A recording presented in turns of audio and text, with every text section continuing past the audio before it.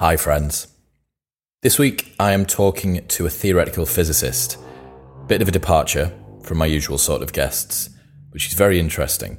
Sabine Hossenfelder is a theoretical physicist, blogger, and author. Her most recent book, Lost in Math: How Beauty Leads Physics Astray, talks about physicists' obsession with beautiful theories and how this is potentially leading to a restriction in progress for physics overall. Now, it sounds like quite a nebulous and difficult to define area, and it turns out that it actually is. But we do a pretty good job of working out just what is happening in the physics world at the moment. What I found particularly interesting was discovering just how much politics influences physics. To get your research funded, what the hurdles are that you need to jump through, and whose rings you need to kiss in order to be supported. It seems very contradictory to think that a scientific subject area requires people to play a game akin to what you would presume in Wall Street, where you're sticking to the right kinds of rhetorics and you're pushing the correct narrative coming from the right educational background, coming from the right conceptual theoretical background. Really, really interesting. And it was a whole world that I didn't even know existed.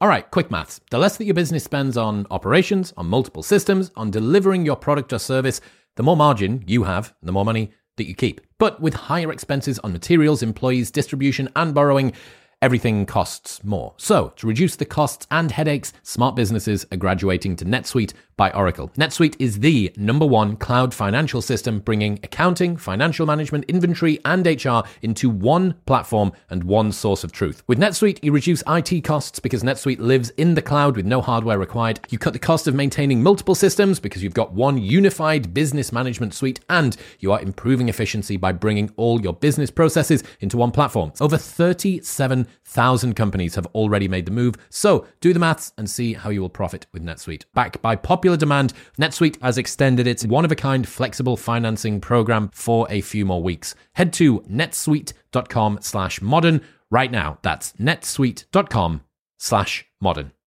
This episode is brought to you by Crafted London. Finding men's jewellery that doesn't suck is very difficult, and Crafted London have nailed it. They're the #1 men's jewellery company worldwide. They're sweatproof, waterproof, heatproof, and gym-proof. They've got custom designs in gold and silver, necklaces, chains, pendants, bracelets, rings, and earrings. If you've seen me on any of the big cinema episodes on YouTube wearing a necklace, it will always be from Crafted. I absolutely love it. It works with formal wear, casual wear, whether it's daytime or nighttime.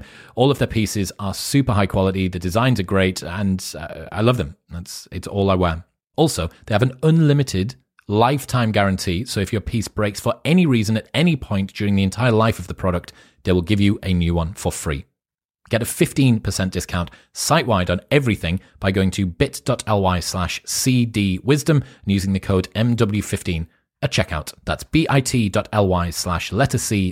wisdom and MW15 at checkout. This episode is brought to you by Whoop. I've worn Whoop for over 4 years now, since way before they were a partner on the show, and it is the only wearable I have ever stuck with because it's the best. It is so innocuous, you do not remember that you've got it on, and yet it tracks absolutely everything 24/7 via something from your wrist. It tracks your heart rate, it tracks your sleep, your recovery, all of your workouts, your resting heart rate, your heart rate variability, how much you're breathing throughout the night. It puts all of this into an app and spits out very simple, easy to understand, and fantastically usable data. It's phenomenal. I am a massive, massive fan of Whoop, and that is why it's the only wearable that I've ever stuck with. You can join for free, pay nothing for the brand new Whoop 4.0 strap, plus you get your first month for free, and there's a 30-day money-back guarantee. So you can buy it for free, try it for free, and if you do not like it, after 29 days, they will give you your money back. Head to join.whoop.com/modernwisdom. That's join.whoop.com/modernwisdom. So, here we go.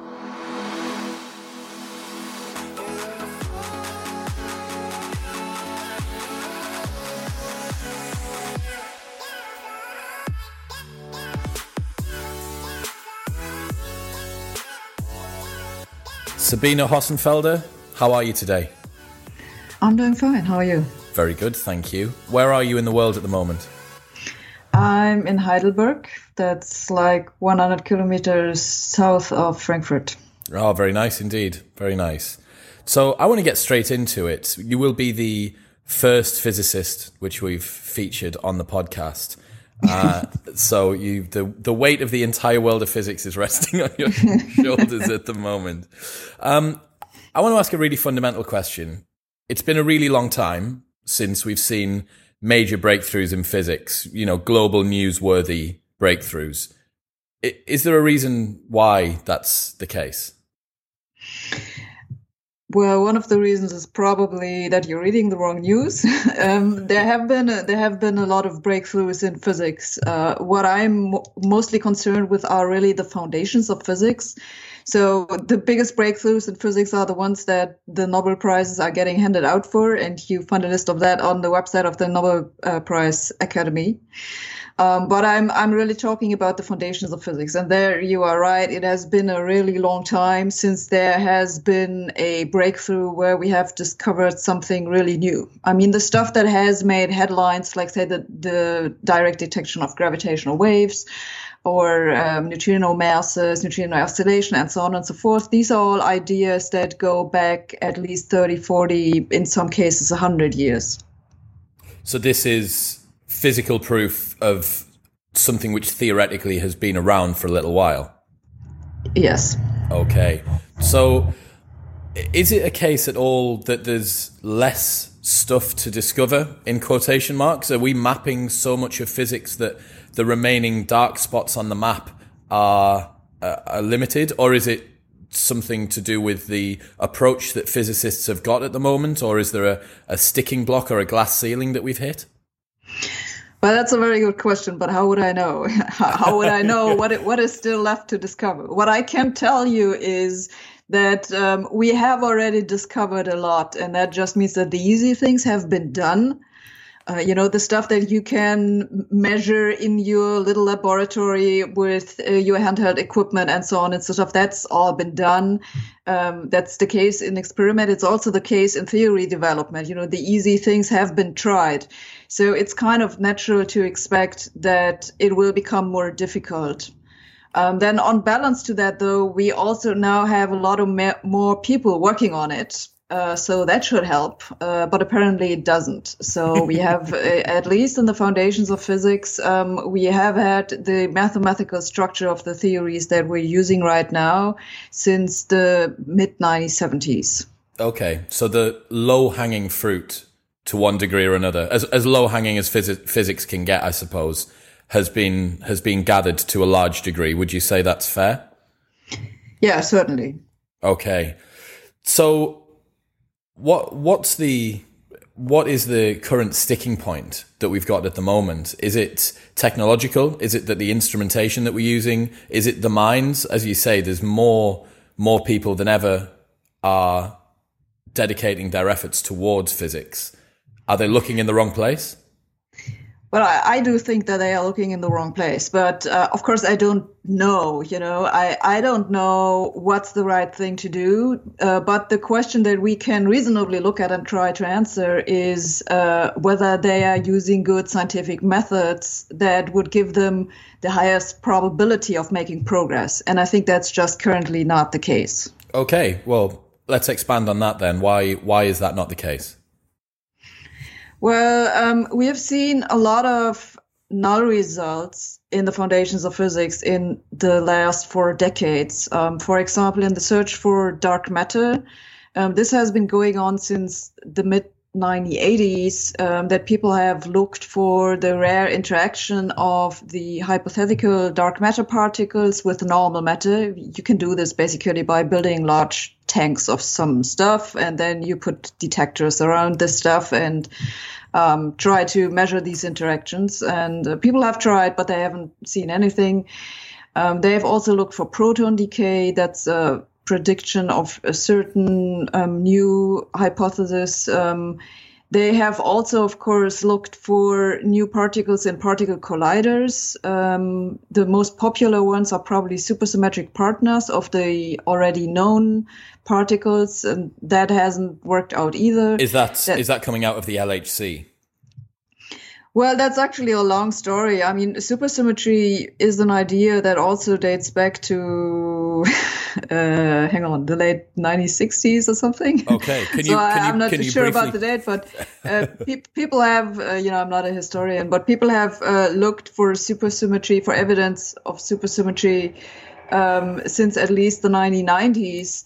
And that didn't work out. Indeed, they should have seen it already in the 1990s. So they actually had data that was just in conflict with the idea that supersymmetry is obeyed by the laws of nature. And what they did was not to say, well, we've ruled out supersymmetry, but they say, well, we will just modify the theory. And so they added a new symmetry on top of it, which is called R parity. So now we have supersymmetric models that obey this additional symmetry called R parity, and that's compatible with observations so far. Okay. So how long? Okay. How long do you pursue down a route of trying to find a physical manifestation that proves a theory before you actually say, well, maybe the theory's just wrong completely? Well, you do it until you come up with something better. But that's the rub, because it's really, really hard right now to come up with something better, in the sense that you can get funding for it and collect sufficiently many people so that sufficiently many people agree it's better. And that the problem is you have a community like supersymmetry, which for the foundations of physics is a really, really large community. You have something like, 1,000 or 2,000 people of that order of magnitude. And if you try to say, well, maybe that's not the right path, that's really hard to get people to listen to. And accordingly, it's also hard to get funding for it. Yeah, I can imagine. So how much of physics is about physics and how much of physics is about politics? There is unfortunately a lot of politics, not only in physics, but in science generally, or maybe you could call it psychology. Mm-hmm. You always have to think about how do I sell my research to get other people to listen to it? How do I get other people to like it? And of course, the easiest way to get other people to like what you're doing is to work on something that they like already. Yeah.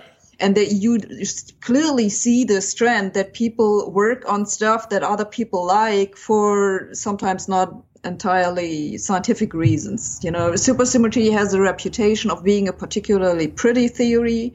It has a lot of aesthetic appeal to it. That's something that you hear physicists who work in these areas talk about very, very frequently.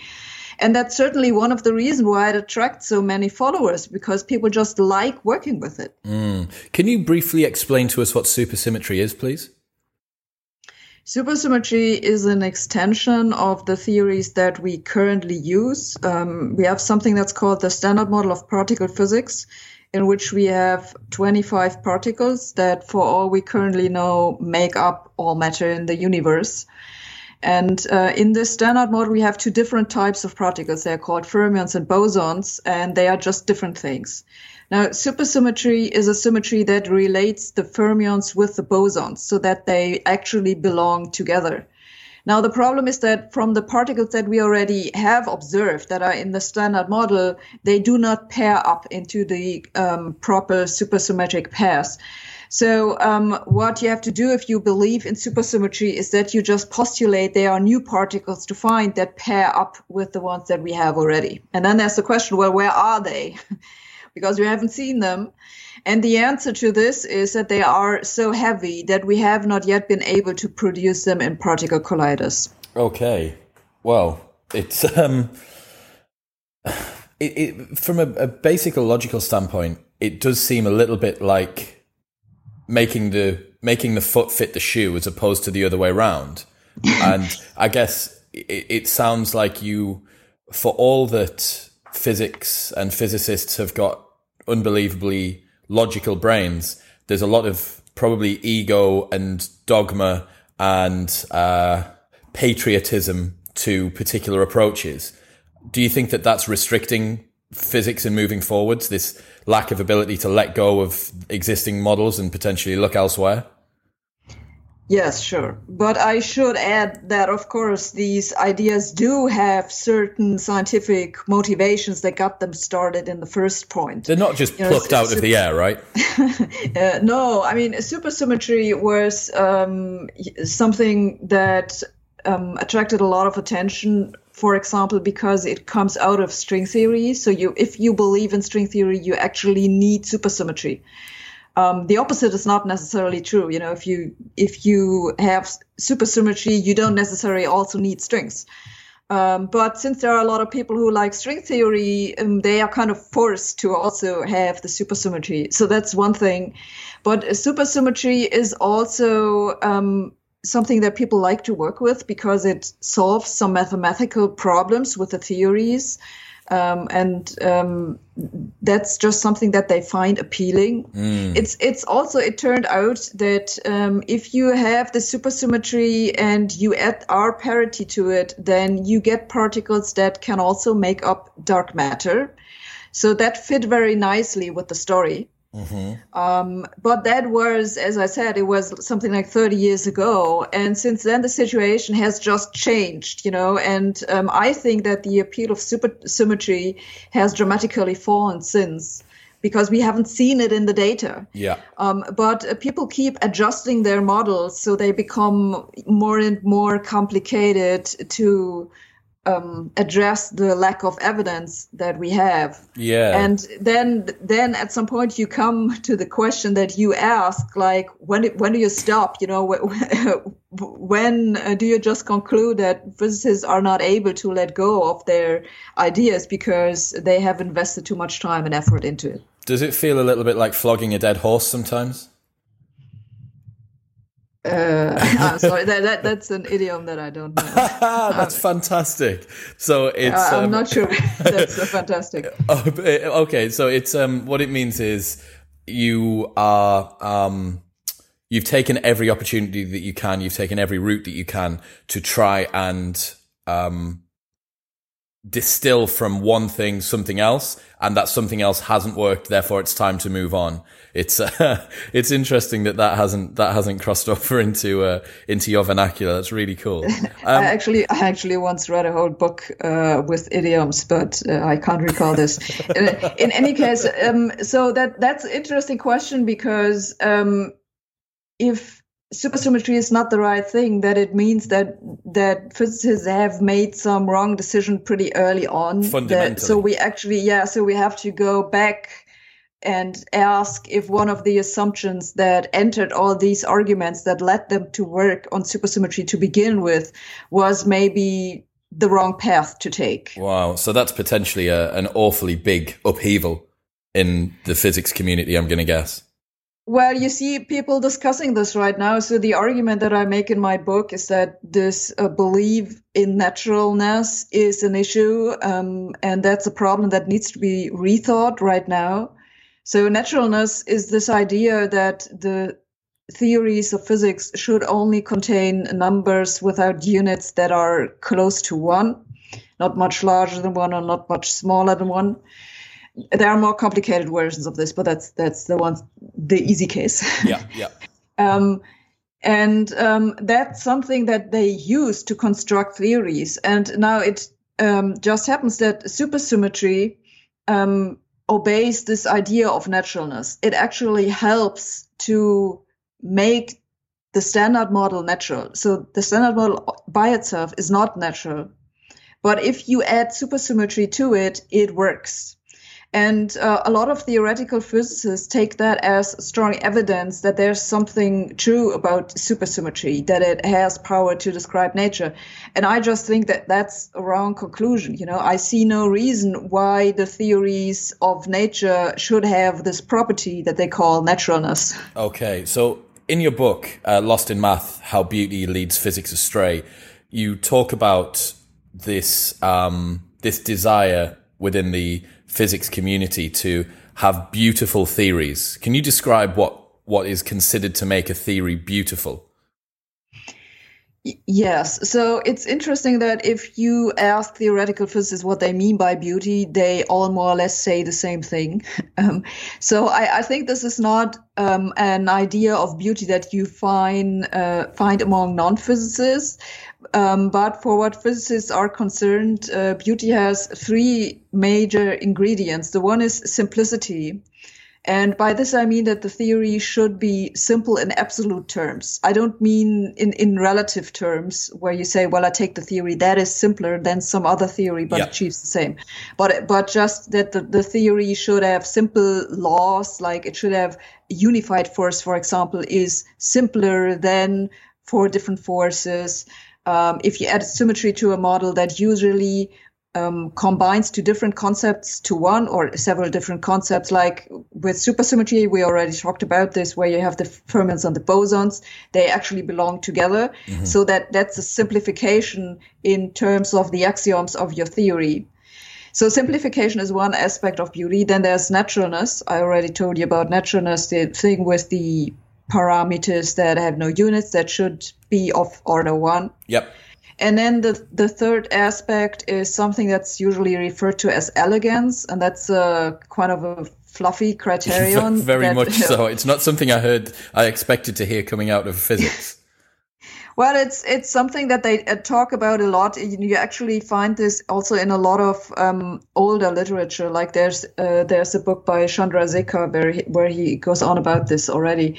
But so what they mean with elegance is that the theory should be simple, but it shouldn't be too simple. So it should lead to some interesting insights. You should have some aha effect here and there. You know, it should have unexpected connections. It should give you some surprises. So that's this idea of elegance. You also find these three aspects in a lot of artworks, by the way. I mean, simplicity is all well and fine, but if it's too simple, it's just boring. Mm.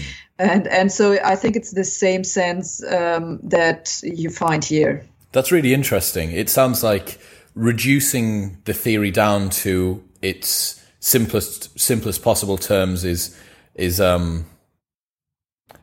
does this cause physicists to look in the wrong places sometimes when they're trying to develop theories? Is this an artifact of E equals mc squared and other very, very short, very, very simple theories like that? You know, I would actually say that E equals mc squared is too simple. You know, it's not elegant enough. That's overshot it. Okay, so that's interesting. Yeah. But that makes an interesting point, because this sense of what is elegant, what is surprising, what gives you some new insights and so on, depends, of course, on how much you know already. So the sense of what counts as elegant and what counts as beautiful changes throughout the history of science. And you find evidence for this in the literature. Mm. You know, when you look back several hundred years, they thought that planets on circular orbits, well, that's a beautiful idea. Also turns out to be wrong. But that's an ideal of beauty that you just wouldn't find today among physicists. Yep. It's something that no one would pull upon. Now they have other ideas of beauty, and well, maybe these work or maybe that these don't work. We just don't know.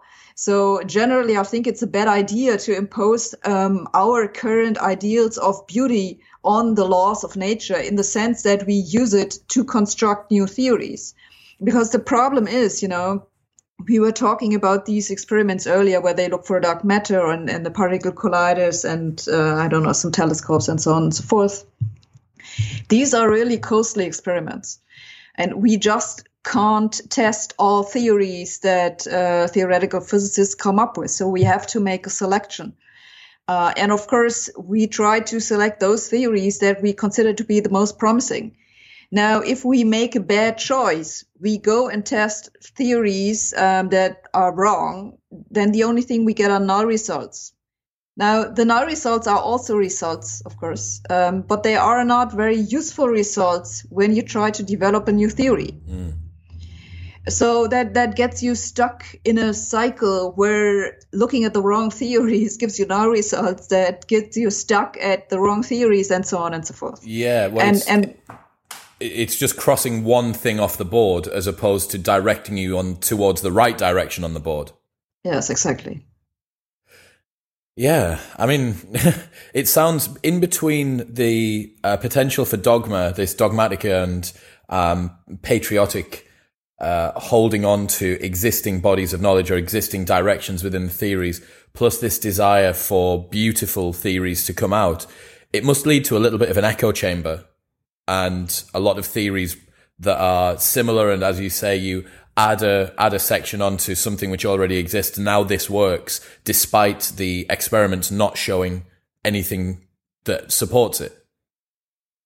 Yes, that's certainly true. And I think that's an organizational problem with the academic system in general. You know, if you want to get something funded, if you want to get something published, it's much easier if you work on something that people already work on. And of course people know this, so that's what they do. It's, you know, in some sense it's not particularly surprising. What is surprising is that they accept this and play along with it. Yeah, I understand. So where do we go from here? Do you have a suggestion for how physicists can look at the field in a different way? Well, sure. I think the first step is that they become aware of what they are doing, so that they actually understand where they are using assumptions from beauty that are not scientific. In some cases, I think people know this, but in other cases, I'm pretty sure they don't. Like this idea of naturalness, for example, I would say like half of the people know that it's not a scientific criterion. But the other half thinks it is. So there's clearly something at odds there. Mm-hmm. And there's also this idea, for example, of unification or the theory of everything. I mean, these are all nice ideas, but there isn't really any good logical reason for why there should be a unified force or for why there should be a theory of everything. It's just something that people work on because they like the idea. And so at some point we should draw the conclusion that maybe that's not the right path to work on.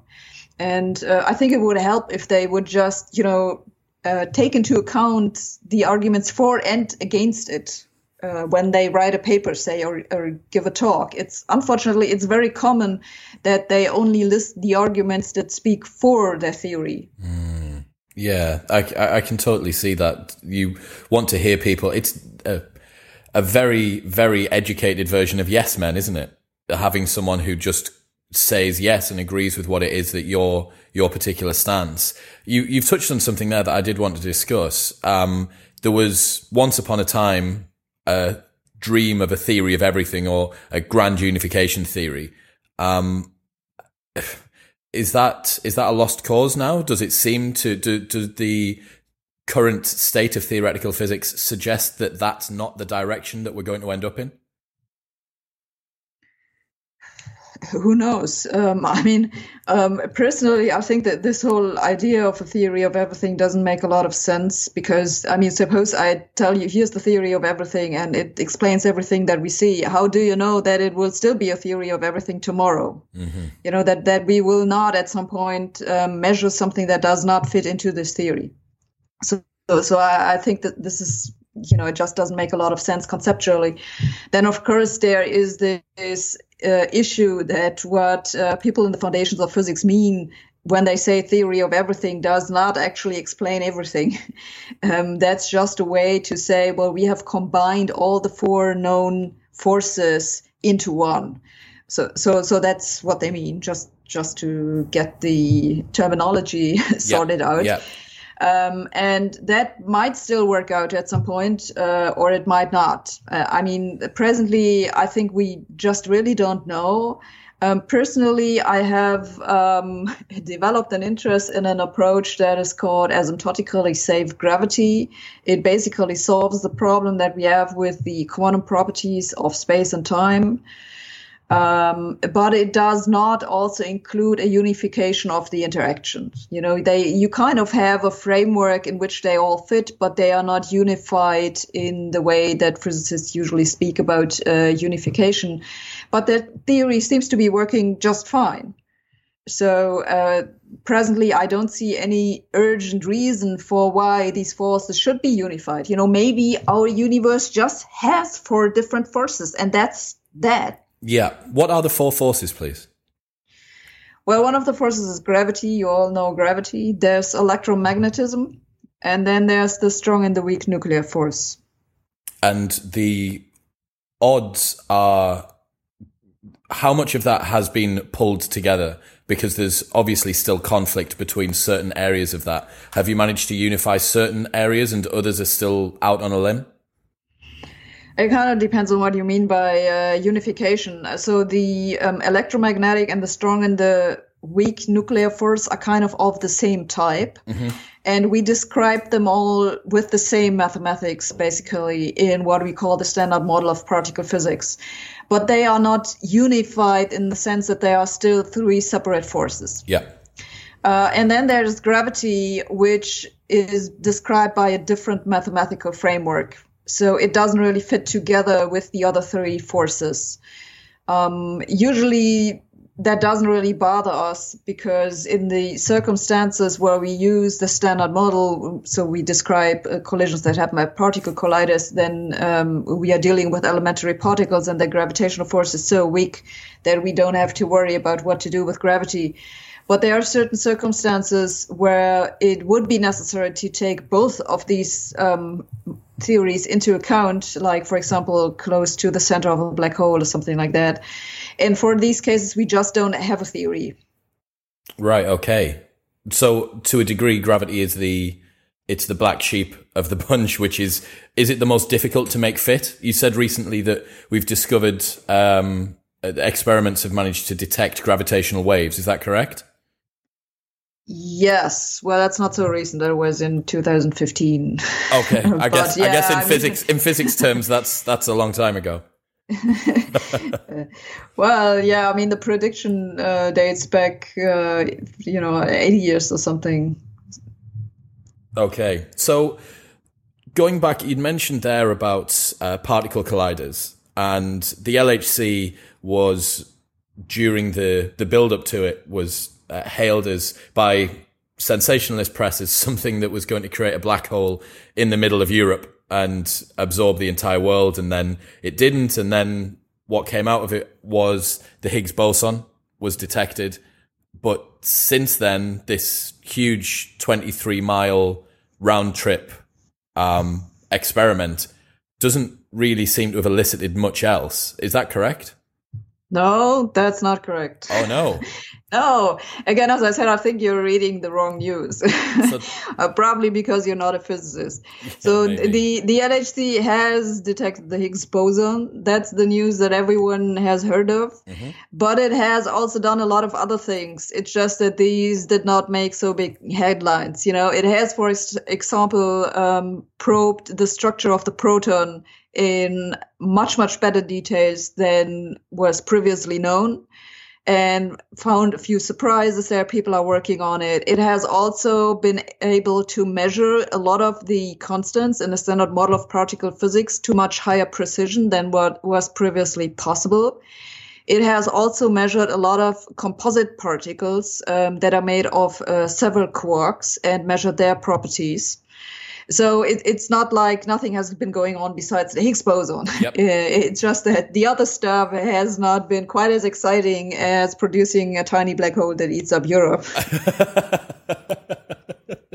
Yeah, well, I mean, that would have made the news if it had happened. It would have definitely if there would have been still news then, yeah. Yeah, exactly. News in America, perhaps. But I am right in saying that that's the only new particle which it found. That's correct, right? The only new fundamental particle, yes. Okay. Is there a likelihood, or are people still holding out hope that it's going to find more? Or again, have we hit a little bit of a glass ceiling with that particular? Yes, definitely. There are still people who think that supersymmetric particles will eventually show up. So the thing is that this assumption of naturalness that I was talking about earlier would have put the supersymmetric particles in the regime of fairly low energies close by the Higgs, basically. So we should have seen them already. Okay. So we know that this idea of naturalness was just wrong, and it's gone out of the window. But nothing has replaced it. And this means that people who work on supersymmetry basically now have no particular reason to think that the particles should be at any particular mass scale. So it could be there in the data, or it could not be there.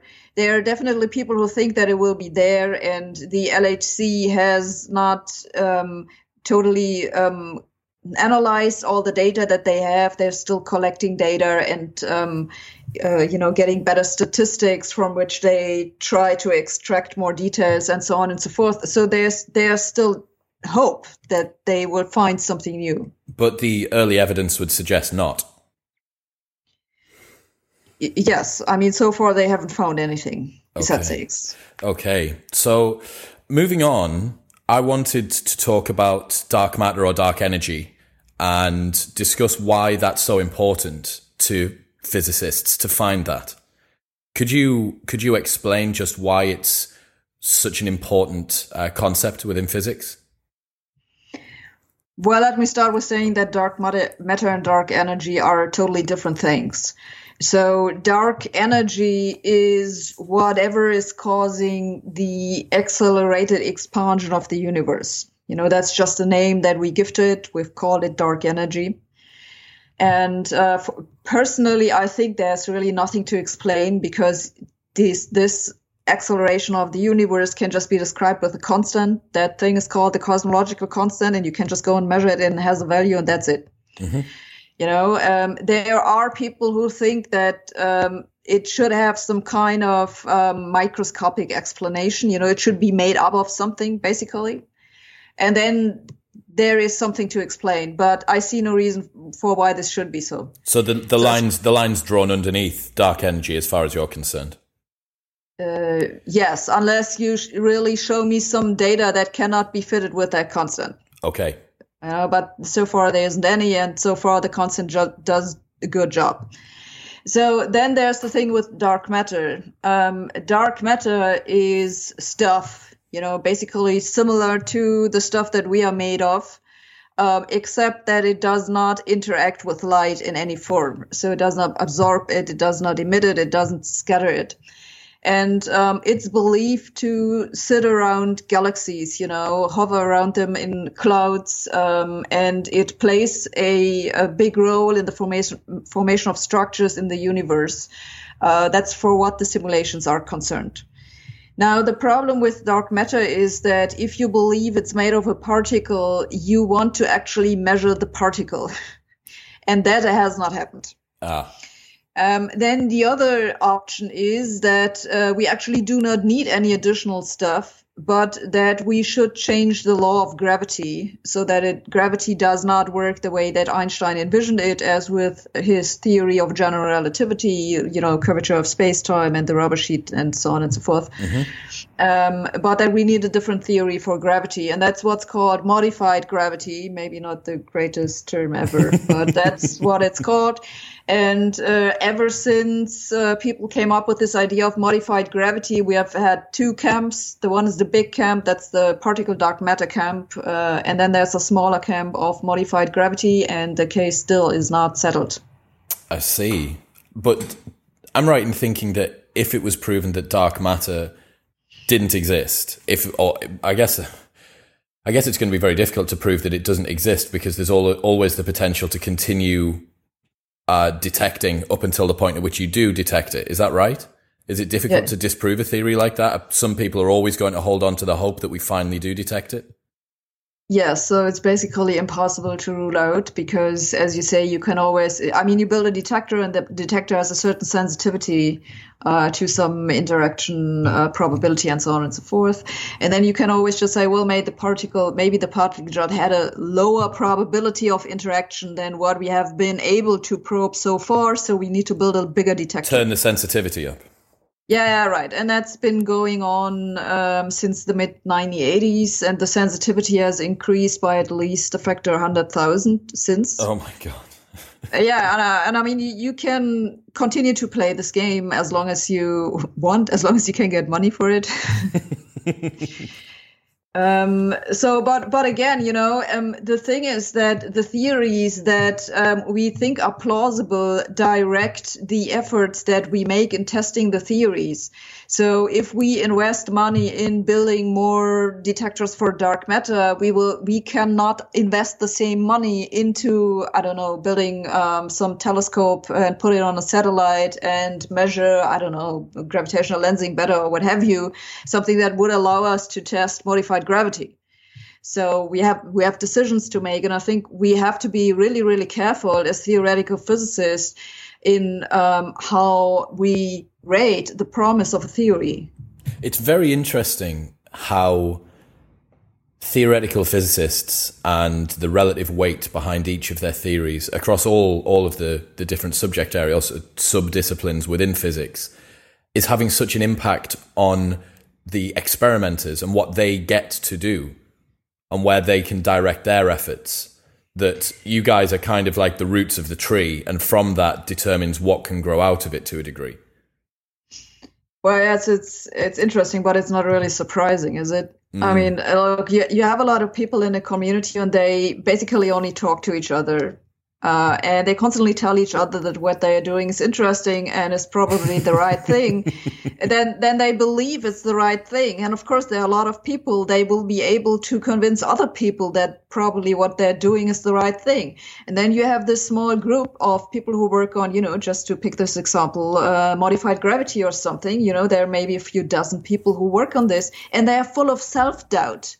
Not so surprisingly, because a huge number of really smart people is working on something else. The opposite side of the scale, yeah. Right, and they are constantly saying that modified gravity is a joke. And so the people who work on it are like, they're really, really reluctant to make those big proclamations that the other people have no problem making. Yeah, it's so there's just you have this backup, behind your back. You have a large group of people who support you. Yeah. That makes a big psychological difference. Oh, 100%. It must be.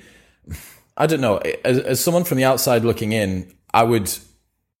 My goal or my aim would be to have to expedite the discovery of whichever theory is correct, not to dogmatically stick to whichever one is most popular. And it seems that it's definitely not for the benefit of physics for anyone who's looking at alternative theories to be ostracized or to, be ridiculed or whatever it might be, because if that research is the right direction, and these people are being reluctant, or someone's in the camp of the existing model of gravity and is thinking that it might not be right, but they're terrified of moving over because of what their peers are going to say to them.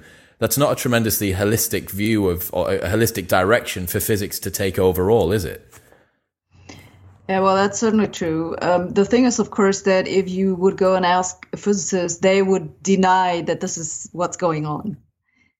Because they are too smart to fall for mistakes like this. And of course, they have good reasons to work on what they work on and so on and so forth. So they think that they are not biased. They cannot possibly be biased by the size of the group that they work on. That's just a possibility that's not on their radar. For the physicists, sociology and psychology are not real sciences. It's not something that they pay attention to. They think it's not necessary. Which is crazy, because it would appear that an obvious example of groupthink is going on here. You have this echo chamber. You have people that support theories that it would appear have more and more experiments proving nothing to support them, and no one being prepared to move in a different direction. It's so interesting how, as you say, the people that are in the field of physics are so clever, and yet fundamentally appear to perhaps be unable to see the wood for the trees a little bit here. Yeah, maybe. Well, you say that it's an obvious example for groupthink, but I would be more careful there. I would say there's a possibility that it is groupthink, which cannot be ruled out, because the current organization of the research does not guard scientists for falling for it. There just are no measures against it. It's actually the opposite, that the current organization of research supports this groupthink, because, as I said earlier, it's easier for people to get funding, to get positions if they work in what is already a large group. So, I don't really know what's going on. Maybe there's nothing wrong whatsoever. But either way, I think that we should institutionalize some measures that prevent people from falling into this groupthink trap. That's interesting. So how do you suggest that you institutionalize that? Well, one of the things I already said briefly previously is that I think that scientists generally, not just physicists, need an awareness for these cognitive and social biases that you develop when you work in large groups. It's just something that people should know of, so that they can recognize what's going on, like this visual thinking or loss awareness that we already talked about. That's this reluctance to abandon a research project that you have been working on for a long time, just because you have invested a lot of effort into it. There's a long list of these things that, basically you can print them and hand them out to students or something like that. Something really trivial. But then there are other things that have to be done by funding agencies. Basically, we already previously talked about this problem that it's really hard to get out of a research area if you notice that maybe it's not the best thing to work on. Yeah. And the major problem is that you have all your expertise in what you have previously worked on. So nobody will give you money to do something else. They will not hire you. You will not get grants. It's just in the current organization, it's not possible. So it's not surprising that people continue to do what they are already doing, because they wouldn't be able to do something else. They wouldn't have money to pay the rent, basically. Exactly. And there are simple things that you can do to avoid this problem, by offering people some kind of re-education support. You could say, well, you want to change fields, and there are 1-year scholarships or something in which you will be supported. Maybe not with the greatest pay, but you have 1 year or 2 years or whatever, it depends on the field, of time of learning the basics of a new area. Time in which you do not have to produce new results or something like that. For sure. And do you think that would allow a more free flowing of talent between different areas and different subdisciplines? I definitely think so. I can only see positive consequences of this. And there are a few other things that I have noted down in the appendix of my book. But really, the point is that this is something that people in these communities should think about, and they should come up with a list of changes that they want to implement, and then just pull it through, or at least try to. So the major problem right now is that no one takes these problems seriously to begin with. Mm-hmm. Yeah, it's really funny what you said about physicists wouldn't see psychology and sociology as real sciences, and yet it would appear that those are influencing their ability to move forward, perhaps an awful lot more than they actually might think. Their cognitive biases are leading them potentially into, I think you describe it as cul-de-sacs in the book, where they almost can't get themselves out again. We've touched on it a number of times throughout this, where a combination of this echo chamber, and then you're getting backed in by financial restrictions, and also you've got this the weight of the existing rhetoric, the direction of this particular field that you're working within, and all of the social influences that you've got from people in there. It must be a difficult situation for a number of physicists to work in at the moment, who may want to make this move, or who may want to expand their body of knowledge to a different area or an alternative theory, but just feel like they can't do it. Yes, sure. A lot of them just leave. I've seen people leave. These are people who figure out that they will not be able to get money to work on the research that they think is most promising. and then they just conclude then it's not worth their time, so they just leave academia and do something else. And there is life outside of academia too. There is, but it seems like a terrible shame to lose fantastic talent in the field of academia because of this sort of systemic dogma. Yes, it's a shame, but it's also just a problem for science, because of course the people that are left are the ones who don't have the big problems with joining these large research programs and just producing papers. If they had a large problem with it, then they would be leaving. Yeah, for sure. But it's not necessarily the best for the subject, the body of knowledge as a whole, right? People could be doing something a lot more productive if it was a little bit more free-flowing. I think so. This is why I hope that making some organizational changes to academic research would help overcome this impasse. For sure. So, Sabine, I really appreciate your time. Would you be able to tell the listeners where they can find you online? I'll make sure that I put a link to Lost in Math, How Beauty Leads Physics Astray, your book, in the show notes below. But where can they find you online? I really like your blog, so you need to put that in. Well, it's not complicated. For all I know, there's only one person with my name. You type it into Google and the first 100 hits will actually direct you to my websites. I have a website that's called sabinehossenfelder.com. It's not hard to remember if you can remember my name. I have a blog that's called Back Reaction, and that's at blogspot.com. Mm-hmm. And I'm also on Facebook, and I'm on Twitter, and I write for a lot of websites every now and then. So you will find all this by help of Google or your search engine of choice. Fantastic. Sabine, I really appreciate your time. I hope that we've opened some people's eyes to what the physics community is like at the moment. I hope this doesn't sound like a disparaging criticism of what's going on within there. It's obviously a very difficult subject for everybody to wrap their heads around, even the best minds in the world. But I do think it's so interesting what you've said about these social influences and cognitive biases influencing who we consider to be some of the cleverest people on the planet.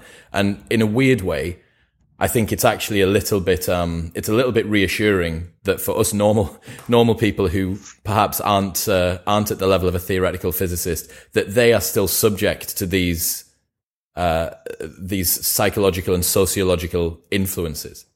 Oh my God, you just found out that physicists are humans. Yeah, I did. Do you know what it is? Sometimes I'm not sure. But I think I did. So thank you very much for your time, Sabine. I'll make sure everything's in the show notes below. Thank you very much. Thank you. You're welcome.